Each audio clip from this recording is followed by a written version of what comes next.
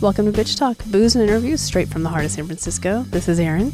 You can find us at bitchtalkpodcast.com. You can also find us every Monday morning from 5:30 to 6 a.m.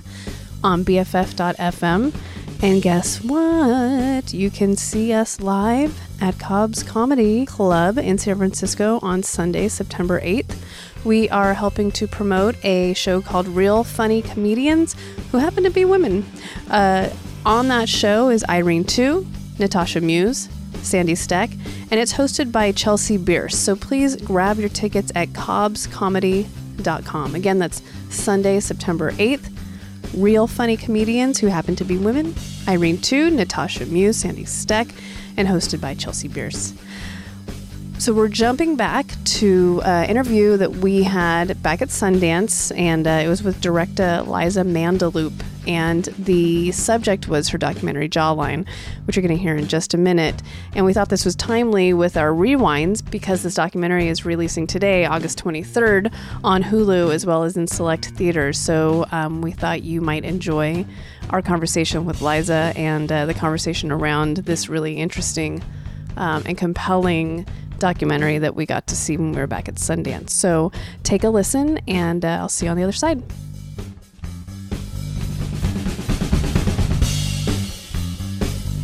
You're listening to the Festival Daily Buzz with Bitch Talk Podcast. My name is John Wildman, here with the Bitch Talk co-hosts Erin Lim and Angela Tabora. This segment, we're going to talk about the film Jawline. We have the director, Liza Mandeloop, with us. Liza, welcome to the show. Thank you. We start this off by letting our director inform our viewers what her film is about.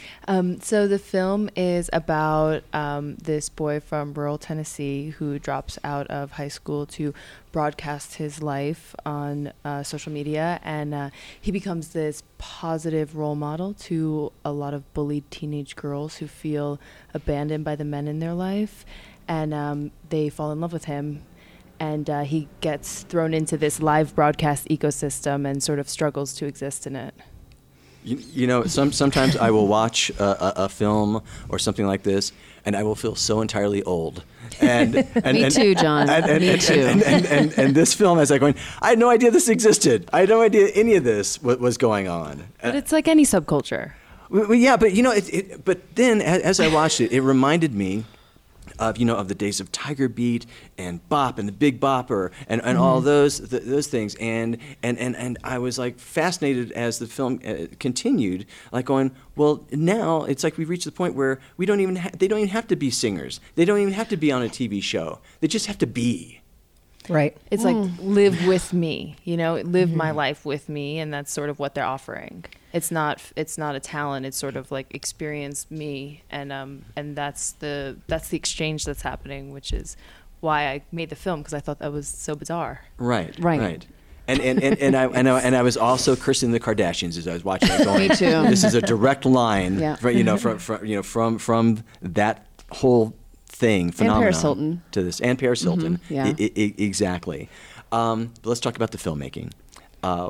How did you come upon this topic, and then how did you decide to make a film about it? So I knew I wanted to make a film about teenagers around love and like what feeling like you're in love is like for a teenager today, and obviously against the landscape of the technology as an extension of yourself. So I started doing some research, and I found these things called meet and greets, where girls were paying a lot of money to meet and like literally just meet, just hug and look at their online crush. And when we went to a couple meet and greets, they were insane. Like completely insane. And they're in the film, some of the meet and greets. But the first time I went to one, I was like, I have to unpack what's happening here. Like, how are these girls freaking out about these guys? These guys seem like just your regular average teenage boy from, middle America or wherever they're from. And I didn't really understand like what the origin was. And so I started looking around, and the first thing I did was I made a short with the fangirls, and we followed these 3 fangirls who are all in love with the same boy, and they go to meet him. And then through spending so much time with fangirls, I kind of became obsessed myself with getting access to the boys. I was like, I want to know what these, I became like this you start weird chatting with them. Yeah, where I started following all them and like watching them and being like, what's why these? And then through the process of casting, I felt like I was like a fangirl, being like, oh, he's, I hope he DMs me back. Like, well, and that's the thing to me that's so crazy about this whole phenomenon is you say love, right? I'm putting it in quotations because obviously as a young kid, I had crushes. I had posters up on my wall, but it wasn't to the level where I was chatting with them. And so now these girls are going to grow up with this concept of, oh, I need a perfect guy like so-and-so, but they're not really in a real relationship with them. So they're going to have this false idea of what the perfect man is. That's not real. Or even worse, the more that they become obsessed with the boys that are not in their life, the more they disassociate with their actual life. It's an escape. Yeah. So everybody in the film is some sort of escapist. Like the boy that we follow, Austin, he's trying to escape his hometown. Right. The girls are trying to escape family troubles with at school with being bullied, and it's sort of the whole thing that I think everybody experiences is the more screen time, the more anxiety you get, and I think that this is a world where like screen time takes over. And I think that in the film, there's like a lot of these teens are really anxious, and our main character suffers from, anxiety. And I think that's really the sort of the thing that I hope people kind of can understand. That's like what is something that's happening that maybe if you're someone who has no idea about this world, it's kind of like the secret lives of teenagers. They're always a little bit mysterious when you're not one of them. And the goal was to sort of be like, well, this is what's happening right now. Well, let's also talk about another character. I won't say Oh, a character, boy. a guy Uh-oh. that you Oh. focus on, and that's our young manager. Oh boy. And was it Lou Pearlman? Is that the name of the guy who's the manager of the Backstreet Boys? Yes. In Orlando? Yeah. Right. So this is Very good, John. Lou Pearlman 2.0, and he was cracking me up. I mean, he is a character to He's the divisive, nth we'll say. degree. I wasn't laughing. I was. I found him hilarious. I think he has some great insight. Talk he's- about finding him and following him. Yeah, I mean, well, Michael's someone who's always seeking his own business opportunities. Right. So we actually were following, we went to this thing called VidCon, and we were following people, and, he could tell we weren't like teenagers and a more realistic film crew. And he was like, what are you guys doing? And I was like, I explained to him what we were doing, and it was sort of like I felt like he was pitching himself to me. Well, yeah. And I was like, I love this. This is amazing. And then as we got to talking, we always wanted a manager character in the film. It was kind of like I always saw the film as a triangle where it was like the boy that's trying to get famous, the girls, the chorus of girls, and the manager. And that's the ecosystem. If you put it all together, they all feed each other.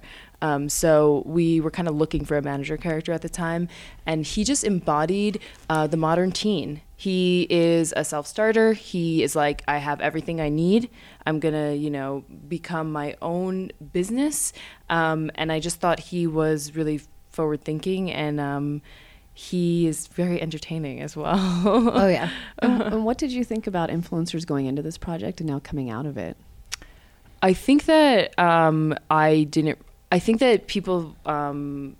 realize that there's actually such a whole world of people behind one influencer, that there's a whole plan, like a market for it, and it's very calculated. And I think that, when social media first came around, it was a very organic thing, like, sharing pictures of myself and meeting people maybe. And I think that now it's become this business strategy, and there's like so much of it is a market now. And I think I learned that, behind every sort of influencer is a business strategy of sorts. And I think that that's also links back to, this film is very specifically in the live broadcast world, so it's its own. And when I say subculture, it's very mainstream what we filmed, but it is like this subculture within mainstream culture, if that makes any sense, because it's very specific to getting famous off of live broadcasting apps, where the emotions are different because you're spending so much time with this person and you expect them to be there all day, and you're living with them. And the slogans behind live broadcasting is like, live with me. And so I think that the emotions that come from that are just very different, and you rely on this person, you depend on this person, you think that person is going to be there, and you hear the girls say that. And you also hear the boys say, when I'm not there, I lose followers. Right. Yeah. And so it's a very different thing than like if you were to just, you make videos or have like sort of like some like model like page on Instagram, or it's the emotions behind it are very different. All right. I also wanted to talk really quickly about Austin himself. Yeah. Because I'll tell you, I'm watching this and I'm not thinking highly of Austin as I'm watching it. When he goes through his what is now like a very scripted like wrap up to his broadcast of like don't let people stop you from your dreams and whatever, and they reach for the stars. Reach for that Storms don't last forever. Yes, exactly. Right. And so and so. Frankly, it's like driving me up the wall. That kid. You didn't like him? But then just as you said, when the girls are talking and they're talking about the fact that these are not the cheerleaders, these are not the beauty queens, these are not the most popular, and I'm going. He wouldn't be my guy, delivering the message. But if there's, if they're getting something out of this, then maybe I can forgive Austin. Talk about because you live with it, watching this guy. I mean, I think that it's just like what these girls want is they're in high school and some middle school, like early high school or middle school, and they just want the boys in their school to give them that sort of nice interaction, complimentary. They want to be told they're beautiful. They want to be asked, what are you doing later? How was your day? Like something as so simple as how was your day is something when you're like a lonely teenage girl that you just like long for someone to ask you. And I think that he embodies that, like, just your regular teenage boy that could be at their high school. And I think that he is doing something that that they really crave. And I think that when he gets thrown into the business side of it, I don't think he understands like the exploitation part of it. I think that he actually was like also lonely. And he also wanted to be like, have more friends out of his town and stuff. So I really felt like his intentions were really genuine. And I think that, the whole world is a little bit like hard to digest. Yeah. But I think that he was definitely like a really genuine person within that world. Yeah. And you don't have to like. Well, I have to tell you the segment where he's reading the contract and reading some of the words.